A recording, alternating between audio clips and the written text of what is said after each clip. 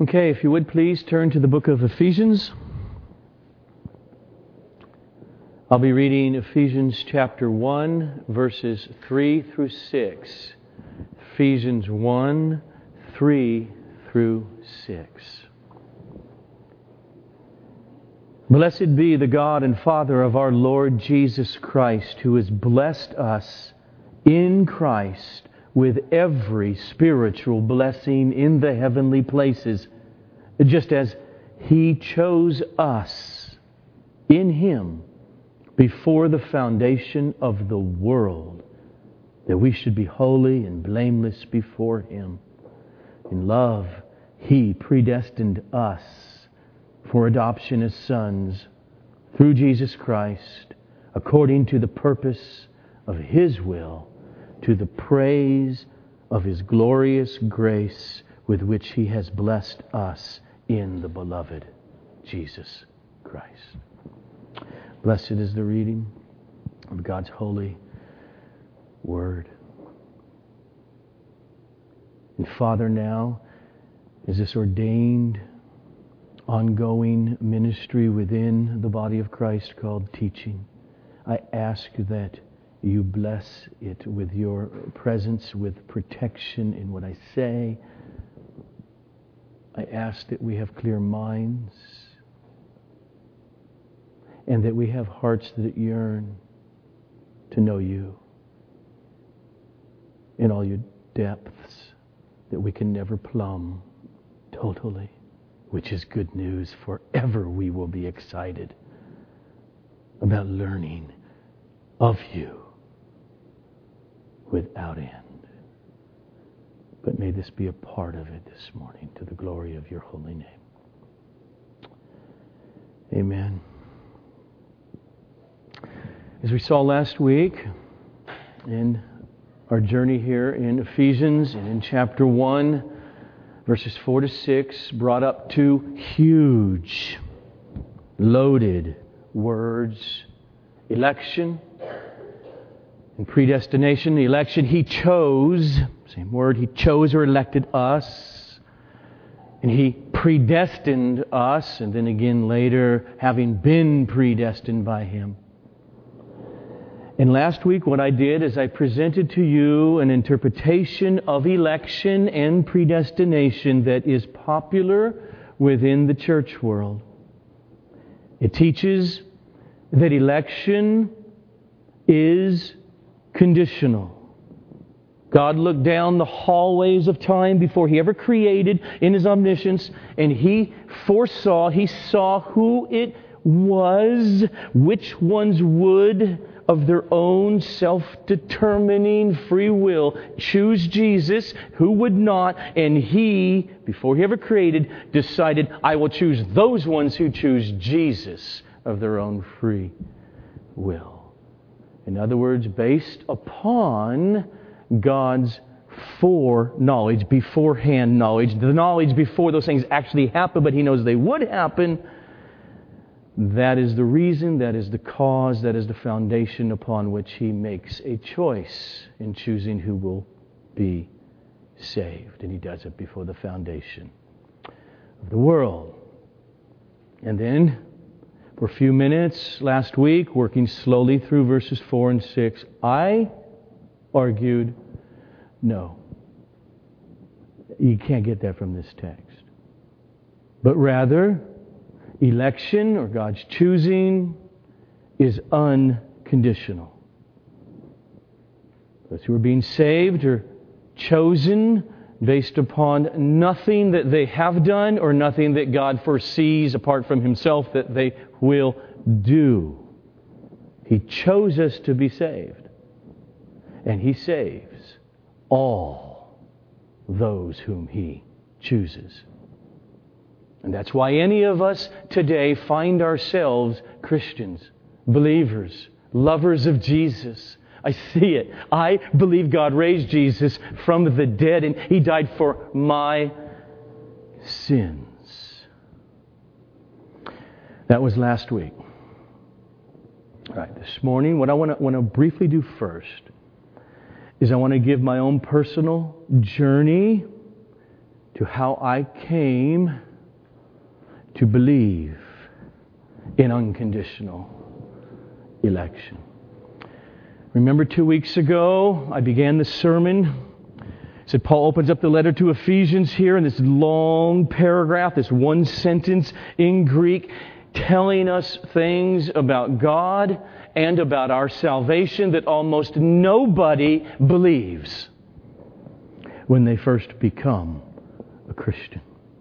And that was certainly true of me. When I would read Ephesians chapter 1 and many passages like it in the New Testament, I would say, I know that it says that, but it can't really mean that. For 10 years. And then 10 years down the road of my Christianity, I had just graduated with my bachelor's degree in biblical studies with a minor in biblical languages. I had come to the place where solid exegesis of Scripture was of supreme importance to me. Which simply means, exegesis just means reading the Bible very carefully in order to derive from it the meaning that the human author intended when he penned it. And then, after graduation, I found myself in my first quarter at seminary, and I had to write an exegetical paper in my New Testament class on Mark chapter 4, verses 10 to 12, which says, "And when Jesus was alone, those around him with the 12 asked him about the parables. And Jesus said to them, 'To you it has been given the secret of the kingdom of God.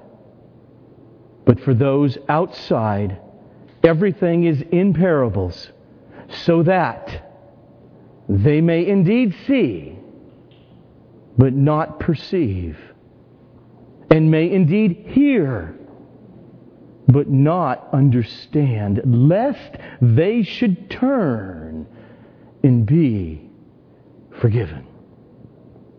Okay, here I was. I was at a place where I was committed to the inerrancy of Scripture and to a common sense exegetical method to say what is going on, what did Jesus mean when he penned it, and what's Mark's purpose in his narrative of putting it here. And yet, when I had to wrestle so intensely with the text, I was confronted with all kinds of my own theological presuppositions that whispered in my ear, "This cannot mean what it seems to clearly say."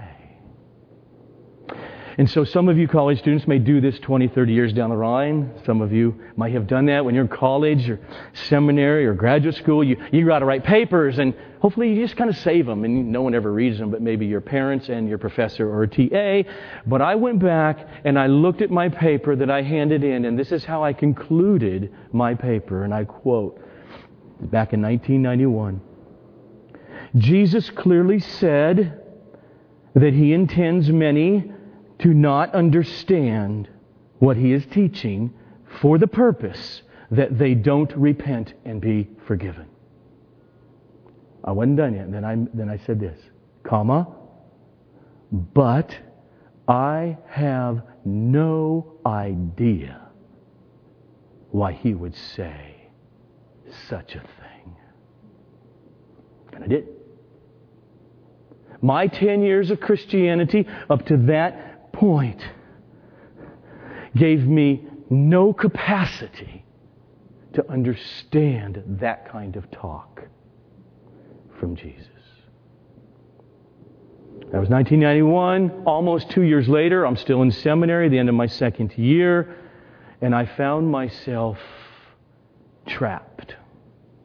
I was being overwhelmed with biblical passage after biblical passage concerning God's sovereignty over everything, and even over my own salvation.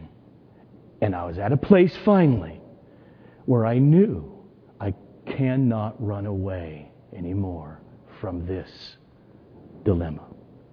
And it scared me. Because the thought that God was absolutely sovereign, in complete control over everything, was really emotionally unsettling to me. But I was at a crossroads. I knew back in the spring of '93 it was only a matter of time where I would either end up, and hopefully convince myself biblically, rejecting God's sovereignty or accepting it. And just because I knew I had the door cracked where I was going to entertain such thoughts that He is absolutely sovereign over everything, that frightened me. Because I knew the implications of that were huge. He chose me before I was ever born in order that I would come to faith and be saved in Jesus from my sin, be in the resurrection, forever enjoying Him. And He chose others. But He didn't choose everybody. And then the generality, this God is sovereign over everything. Over the murder of my brother when we were teenagers. Over all the child molestation that is happening right now. The murder, ISIS, the Holocaust, and on. Human history is an awful thing. Cancers that riddle bodies and kill my best friend when we're in 4th grade. So I just want you to know that when I had to wrestle with this initially and still today, I did it with fear and trembling. But I was stuck because I was at a place where I knew that my intellect, just meaning my reason, my logic, and solid biblical exegesis, I knew my intellect might end up agreeing that God is absolutely sovereign. But emotionally, I was not sure I would like it. Or that I could love God, if that's true. And for a serious Christian, a serious lover of Jesus and of the cross, that is a scary dilemma.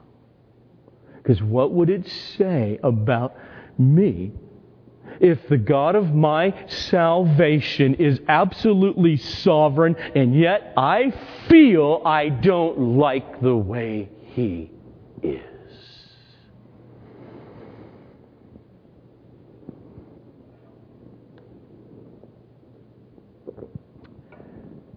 Now, you get a one-sentence summary. Finally, it was Romans 9. Arguing with my professor a lot, and Jonathan Edwards' freedom of the will, mixed with a robust theology of God's glory, that finally were the straws that broke the camel's back of my resistance. So here I stand. Now, as we have been, this is the 3rd week really, and we have been and will continue to be grappling with the sovereignty of God, and in particular, its relationship to election and predestination. I have been and I want to continue to move slowly. And so here's my plan this morning, to mainly deal with what do we mean by God's sovereignty, and we'll touch on its connection with election and predestination. And then the next time to come back and to give I'm going to attempt to just say, let's open up the Bible. It's all over the whole Bible. And then in particular, the New Testament, that God's unconditional election is just crystal clear. I will just try to show it. And then I think a week after that, then I'll say, okay, let's wrestle with this problem of the sovereignty of God and the freedom of our will. So at this point, that's my plan. So, this morning, I want to lay out the big, huge thoughts that I was really wrestling through back in 1993, and still do, okay, constantly going over these things. But these initial thoughts that I had to wrestle with, I had to deal with. Just start this way. We all know by experience and by the Bible that we have freedom. We human beings are free to will whatever we want. Okay. Did you see her arm? It came up when I threw a pin at her, and she put her hand out. She's a terrible catch. But does anybody see a string attached to her arm where there's a puppeteer up there? We all know we're not puppets. We all know she did that because she has a will. She saw the pain coming. She was a little shocked. There's nothing physiologically wrong with everything firing correctly where her brain says, arm, go up and block the pin. She did that. She chose that. We all know this. We know we're not puppets where someone up there is moving our arms against our will, or that we have no will to move our arm. All of us who love Jesus, we're Christians, we know we reached out with our hearts and received Jesus. John 1:12 is clear. But to all who did, this is an active voice now. This is we human beings being saved. Our action, who did receive Him. To those who believed in His name. It is to them that God gave the right to become the children of God. I did that. We all know that. That's all true. But where the error comes in is in our desire to protect our idea of what that human freedom really means, and it causes us to go beyond the Bible and beyond reason, and thus to deny the sovereignty of God. And that's where we get into error. And so, sovereignty.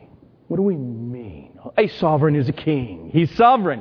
His dictate is law. That's what we mean, human sovereign. Okay. What do we mean by the sovereignty of God? We mean that God has all authority and all ability, all power to do and act according to His will, unaffected by outside agents. He is absolutely free. This is where our freedom of the will, we get really confused. We're free, but we're not equal to God's freedom, and we are not more free than God. God is absolutely free. We are dependently free. See, God created, and because this absolute sovereign one did create all lesser authorities than Him, all lesser wills than His will, are all dependent upon His supreme authority. That's true of Satan, and it's true of we human beings. All authorities, all powers that exist, they operate either by God's command or God's permission. And therefore, all power, all authority, and all decisions flowing from creatures, whether demonic creatures, angelic creatures, or human creatures, flowing from our wills as creatures, all of that flow ultimately from God's will of command or His will of permission. See, this universe, it's not a dualistic universe. Christianity is not a religion of dualism. There are two equal powers of good, who's God, and of evil, who is Satan, and they're dueling it out as equal sovereigns or something. That's not the biblical worldview. Satan is evil, but he is a creature. He is not outside of God's sovereign control. He, Satan, can only do, can only will, can only choose what God allows or permits. God's authority, God's power are ultimate. God is not forced, ever. He's not boxed in by the creature that will therefore cause him somehow against his ultimate will to have to respond and act. No, He's sovereign. That's true of Satan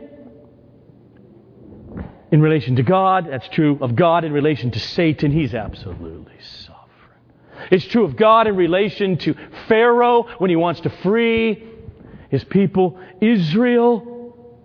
It's true of your sin. See, I wonder if anybody here in this room has an idea of God as sovereign. Yeah, He's sovereign, because we Christians never want to deny that word. He's sovereign. Yet there are things that do happen in creation without God approving somehow that they occur. I mean, at least by His sovereign will of permission. Think about it.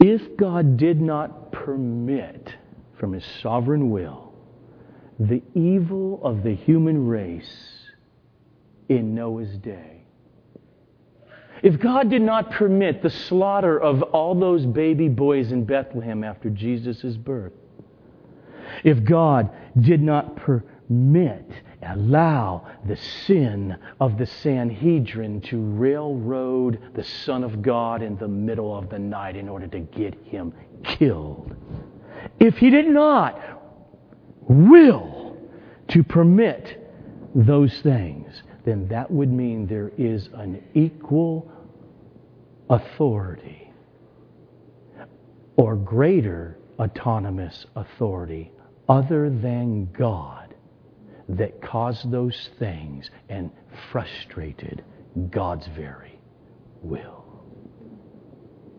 In other words, something happened or did not happen that God neither commanded nor sovereignly permitted. That would be a horrific idea. And so if everything happens at least by God's sovereign will of permission, His permissive will, then He must have decided or willed that those things happen. Which means He must have preordained that they happen. Just follow for a second. That which God allowed or decided to permit in His creation, unless you want to deny the omniscience of God, which some Christians have done and therefore gone outside the bounds of Christian theology, in my opinion. But if you hold to God's omniscience, there is nothing that He does not know perfectly clearly, past, present, and future. Well, therefore, before, and we got to speak as humans, God ever created, He knew exactly what would transpire in creation. And then He took His God finger and He pushed the button. Created. By definition, foreordaining that those things happen. So God willed to permit all things. I mean, is there a Christian? I mean, it probably is. But when you think about it, when you start to become a thinking Christian, is there a Christian who actually think God does not have the power to stop evil things happening right now in this world or at any time? Is there a Christian who thinks God was just unable to stop Pharaoh and his army? He did. God intervened. He intervened and He killed them all. Is there a Christian who thinks God does not have the ability to save the Apostle Peter from Herod's sword? Herod had him locked up in jail and he was going to kill him. Could not God stop that? He did. Miraculously, He sent an angel and He freed Peter. I mean, could God not sovereignly intervene and stop Herod from killing James, the son of Zebedee, one of the 12? Absolutely. Oh, but if you read the account, James was put to death. That means, as opposed to Peter, God chose to not deliver James from that early death at the sword of Herod. Could God actually not stop all the wickedness in the world right now? All the rape, all the murder that's happening as I speak? Or is there a power? Is there another autonomous being that is equal to God or greater than God that prevents God from actually accomplishing what He would really like? If anything ever transpired without God's sovereign permission, then God is not sovereign. And indeed, therefore, He would not be God. If God refused in His sovereign will to allow something that actually then happened anyway, then whatever was the cause, ultimately, since you say it's not God, had to be greater than God's will at that given moment. All right.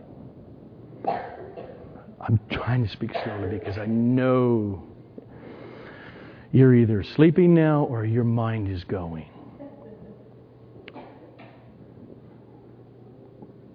So I want to say this. Everything I have said so far about who God is and in His sovereignty,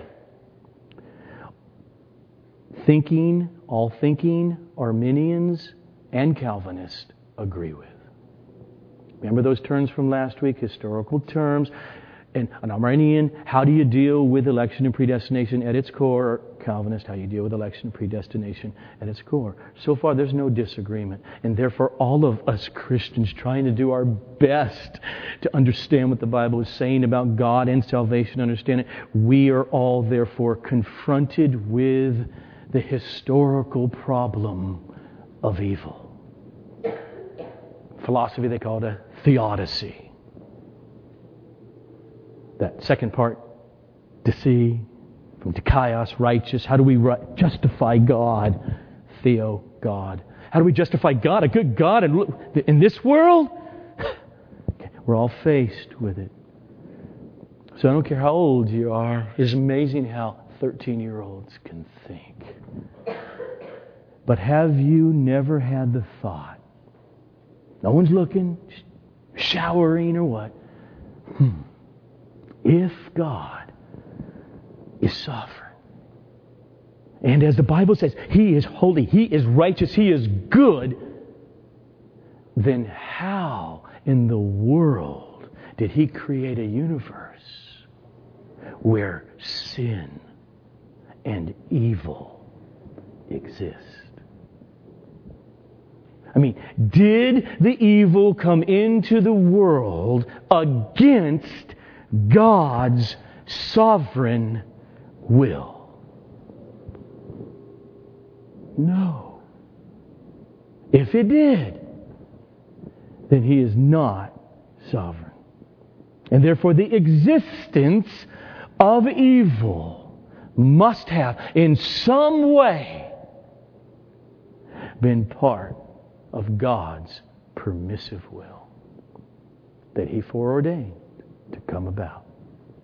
See, if you say, no, Joe, evil came into the world because God created humanity with self-determining, autonomous free will, and therefore they brought it.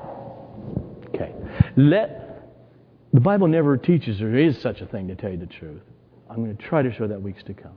But let me assume that there is such a thing. You still have not gotten away from the problem. Okay, let's go with that postulation that there's such a thing. Is God not omniscient?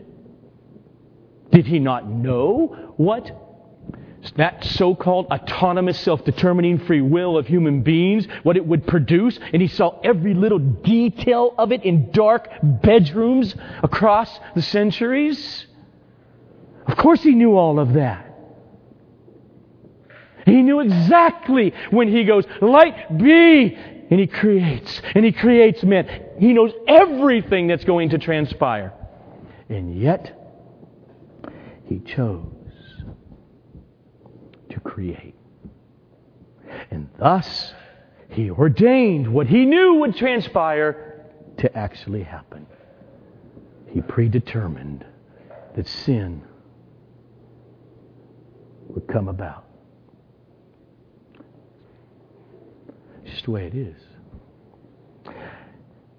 And since we know, because this God has revealed Himself in Holy Scripture, He is good. He is perfectly holy and righteous. And it's impossible for Him to sin. Therefore, if we can't go any further than that, I'm not saying you can't go any further, but if we could not, we must as believers in Jesus Christ at least stand and say, I conclude therefore that His foreordaining that sin exist and be and come into the creation, somehow that is ultimately good. That is, that God had a motive. God had a God-centered, God-glorifying motive that is good for His glory and good for objects of mercy.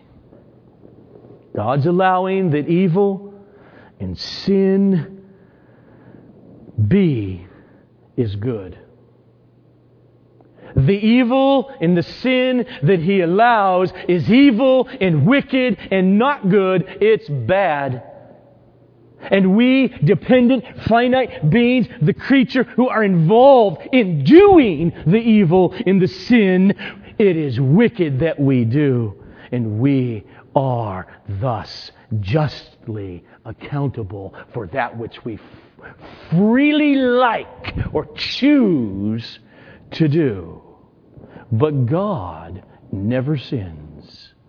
And He never does the evil is an evil. But His ordaining that the evil and the sin come about is not from a sinful motive. It is from the highest of all motives, the glory of God to redound forever through salvation from that sin.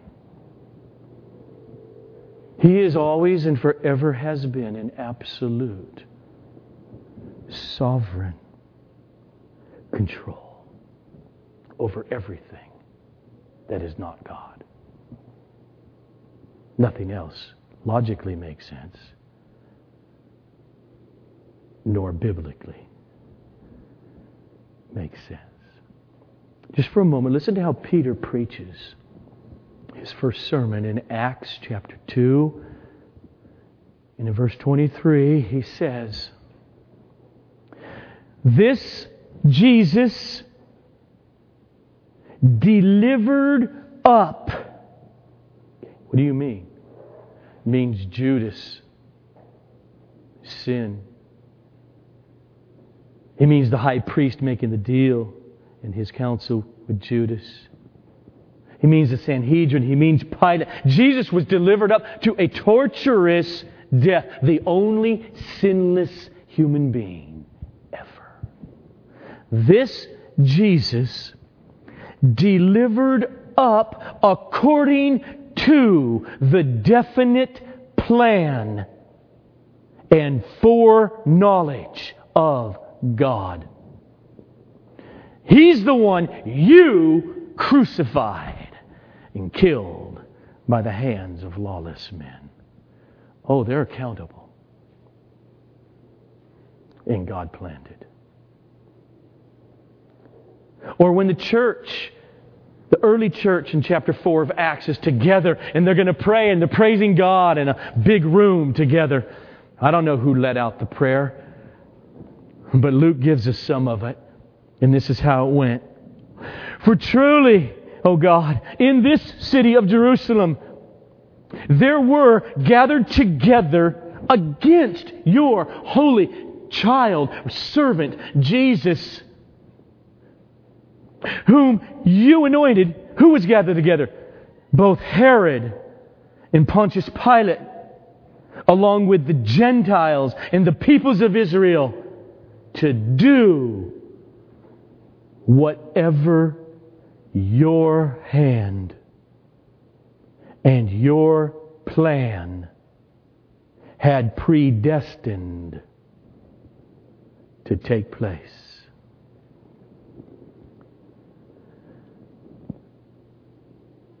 God is sovereign. God knew before the foundation of the world that He was going to save sinners through His Son, Jesus Christ. His redemptive plan would include a perfect demonstration of His justice against sinners and a perfect expression of His love and mercy towards sinners being saved from that justice. So when the Apostle Paul writes in our text, Ephesians chapter 1 verse 4, God chose us in Jesus before the foundation of the world that we would be saved. That is God's loving purpose to predestine our salvation. Now, if we were merely simpletons, we can just simply not go through what I was talking about in 1993 in my life. Yes, awesome, love it. Because that doesn't bother us.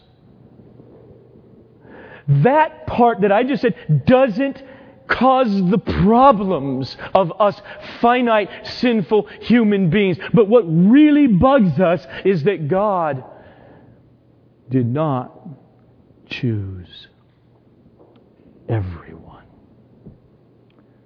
to be saved. And He thus evidently does not love all sinful creatures in the same way.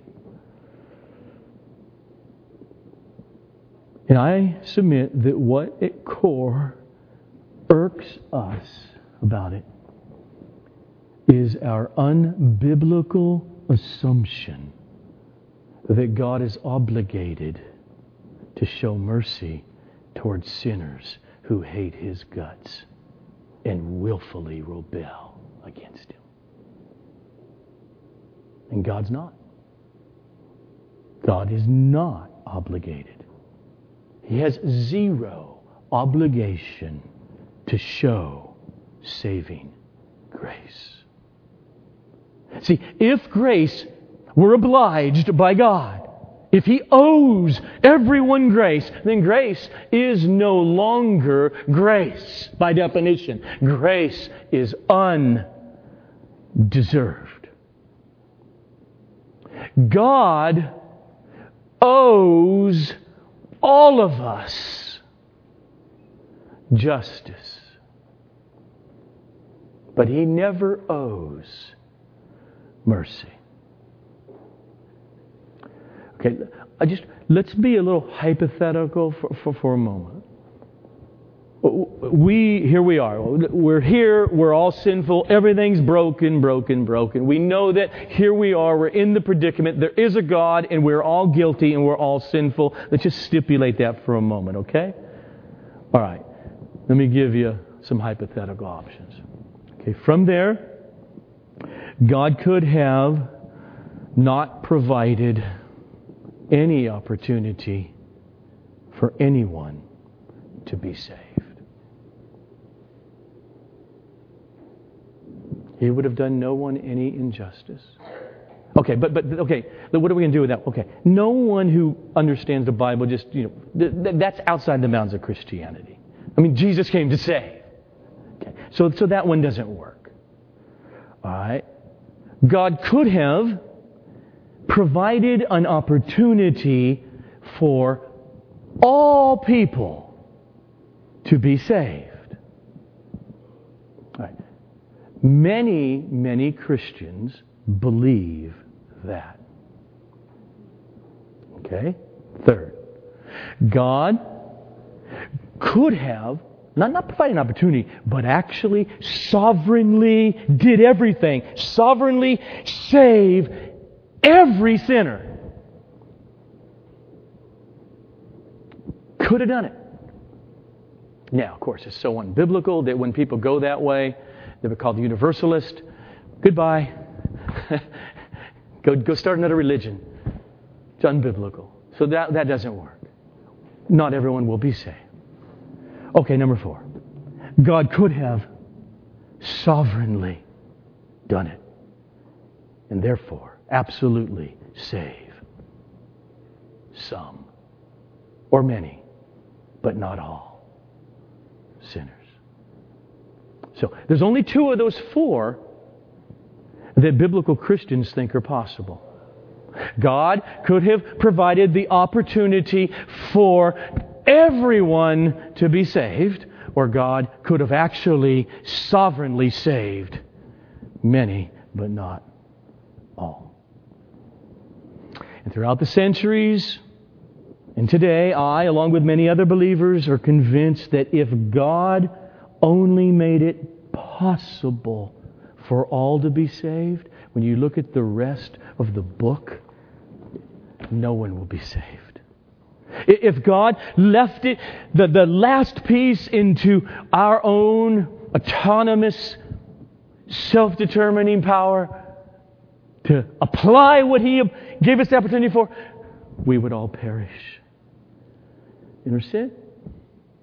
And so we're only left with one option. He actually saves some or many, but not all. He intervenes directly into the spiritually dead lives of some by raising them spiritually from the dead. It's called new birth, in order that in the hearing of the gospel they will believe and be justified and be assured of future glorification. For whom He foreknew, He predestined. And whom He predestined, He called. And they all come. Whom He called, He justified. Whom He justified, He glorified. Paul said, this is how I go town to town, city to city, and I preach Jesus. I preach the gospel. We preach Christ crucified. We preach it indiscriminately to everybody. And this is what generally happens. Here it is. Hey, y'all got the opportunity, and there's a truth to that. If you will believe, you will be saved. But if it's only opportunity, Paul says, this is what happens. To the Jew, it's a stumbling block, and they reject the gospel. To the non-Jew, to the Gentile, it is stupid and foolishness, and they reject the gospel, and nobody believes. But to those who are called from among the Jews and from among the non-Jews, to them something happens. Christ is the power of God and the wisdom of God. Why did they believe? Because they were chosen, predestined, and then in time and space were called. Those who reject, as fellow believers, which they are, unconditional election, I think what really at the core goes on, this is understandable, is that they believe it's more loving if God were to just provide an equal opportunity to be saved for everybody. But what that would mean is that the saving work of Jesus Christ falls short of actually saving anybody. It just makes it possible. If they, as we're all drowning in the ocean, and the lifesaver, He brings it all the way up, just an inch away, some have the strength in themselves to grab it and reach it and be pulled ashore into eternal life, and others weren't quite strong enough and perished in eternal damnation. But those of us who believe in unconditional election, we see God doing so much more in the cross of Jesus Christ for us wrath-deserving, hell-bound sinners.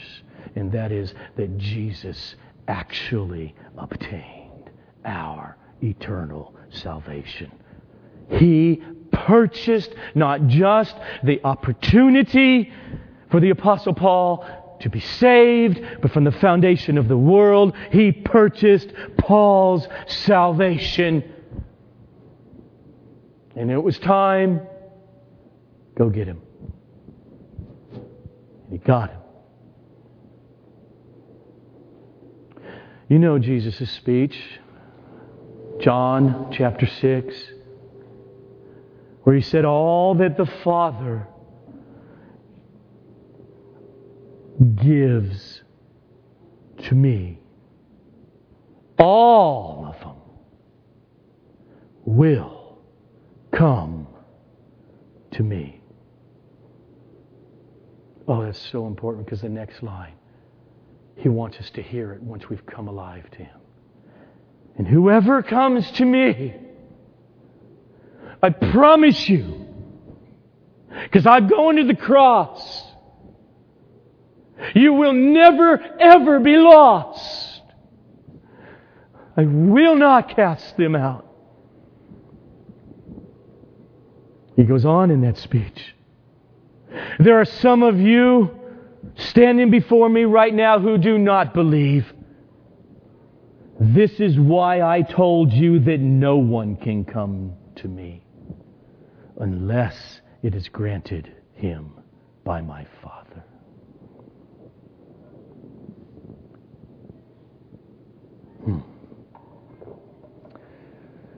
Now, two more issues I want to deal with this morning, because I feel them. We fallen creatures whether we say it out loud or we don't, at times feel a protest rising. If God elects some to salvation, but not everybody, it just doesn't seem fair. And we forget that God is not under obligation to save anybody. And therefore, if God in He's bigger than we are, but if He's wiser than we are, if God in His eternal wisdom knows exactly what He's doing, and He has reason to save some, that in no way obligates Him to save everybody. It is God's divine right to have mercy on whom He has mercy. Now, a little twist on it. If, but I don't think that's fair, and a person means, well, what I mean by that, I don't think God is just in the way He orchestrates redemption and salvation by saving many but not saving all. A person who says that is just not thinking clearly. Every one of us sinners we deserve, absolutely we deserve justice. Which means for us condemnation. Justice is always right. If God condemns every human being and saves none, He has done no one an injustice. But if for His eternal reasons and purposes He decides to have mercy on many but not on all, what do those others that He did not choose get? They got justice. He didn't do anybody an injustice. Absolutely. The saved, they got mercy, delivering them from the justice they deserved. And He actually did that justly by Jesus. That's why He sent Him. But they got mercy, not the justice they deserved. The unsaved, they got justice. They did not get injustice. And in the end, we believers in Jesus, we just must trust God that He knows what He is doing. And that it will redound perfectly to the glory of His grace throughout all eternity in the way He so chose to create and redeem and glorify. Now, one more thing. For the last 23 years or so now, I have found that many of us Christians try to save God. We try to get God off the hook as the sovereign one, and all this stuff happens, and there's a real hell, and God never sends anyone to hell. Kind of just, I don't know, He wasn't looking that day, and it happens. And we want to save God. But one of the ways it does, when you bring up, okay, just slowly, if they ask me, yes, I believe that. You mean God chose before the foundation of the world to save not everybody, but these ones? Yes. Well, I don't think that's biblical. Oh, okay. And so they'll point me to 1 Timothy 2:4, for instance, where it says, God desires all people to be saved, to come to the knowledge of the truth. Yeah, just for a minute. Not sure it actually means all human beings there. I just want to be honest with you. But let me assume it does, which I usually do then. Okay? Let's just say every human being, Adolf Hitler to Mother Teresa, every human being born, I desire them to be saved. Okay. You and I'll be the Calvinist here. And they'll be the Arminian. Yes. Okay. Don't run away yet. Don't run away. Let me ask you a question. To this Bible-based Christian. Okay. Let's just take that at face value that God desires every human being to be saved. Okay. Do you believe that every human being will be saved? If they're Bible Christians, their answer is no. There are people that will go to hell because they will refuse to believe in Jesus. Okay. How do you explain that? Okay, you've just said your God desires that they all get saved. And His desire doesn't come about because they're not going to all be saved. There are only two possibilities. Do you believe the first possibility? And that is this, that besides God, there is another being in existence that is equal to God or more powerful than God, that therefore causes God's desire that all be saved not to happen? Well, of course, Bible-based Christians say, absolutely not. Okay, that's not the answer. Then I can only think of one other answer to that problem. And that is this. Evidently, God wills something, desires something, or wills something stronger or more or greater than He wills the salvation of all people. And that's why they're not all saved. And the Arminian and the Calvinist both agree on that. We both agree. The Arminian agrees God willed to create a world where real human beings will suffer eternal punishment. Indeed, He preordained it. Because the Arminian believes in God's omniscience. He knew exactly what would fall out, and He pushed the button of creation anyway. He did it. God predestined the damnation of many according to the Arminian. And the Calvinist, no disagreement. Where do we differ? We differ on what is it that God willed more than He willed the salvation of all people. The answer to the Arminian is that God willed that human beings have an autonomous, self-determining free will above the salvation of all people. When He's weighed the centrality of humanity and its free will is so precious to me, it's going to cause the damnation of untold numbers of human beings forever. Yes, but that's so precious, I'm going to put it in to creation and cause it to happen anyway.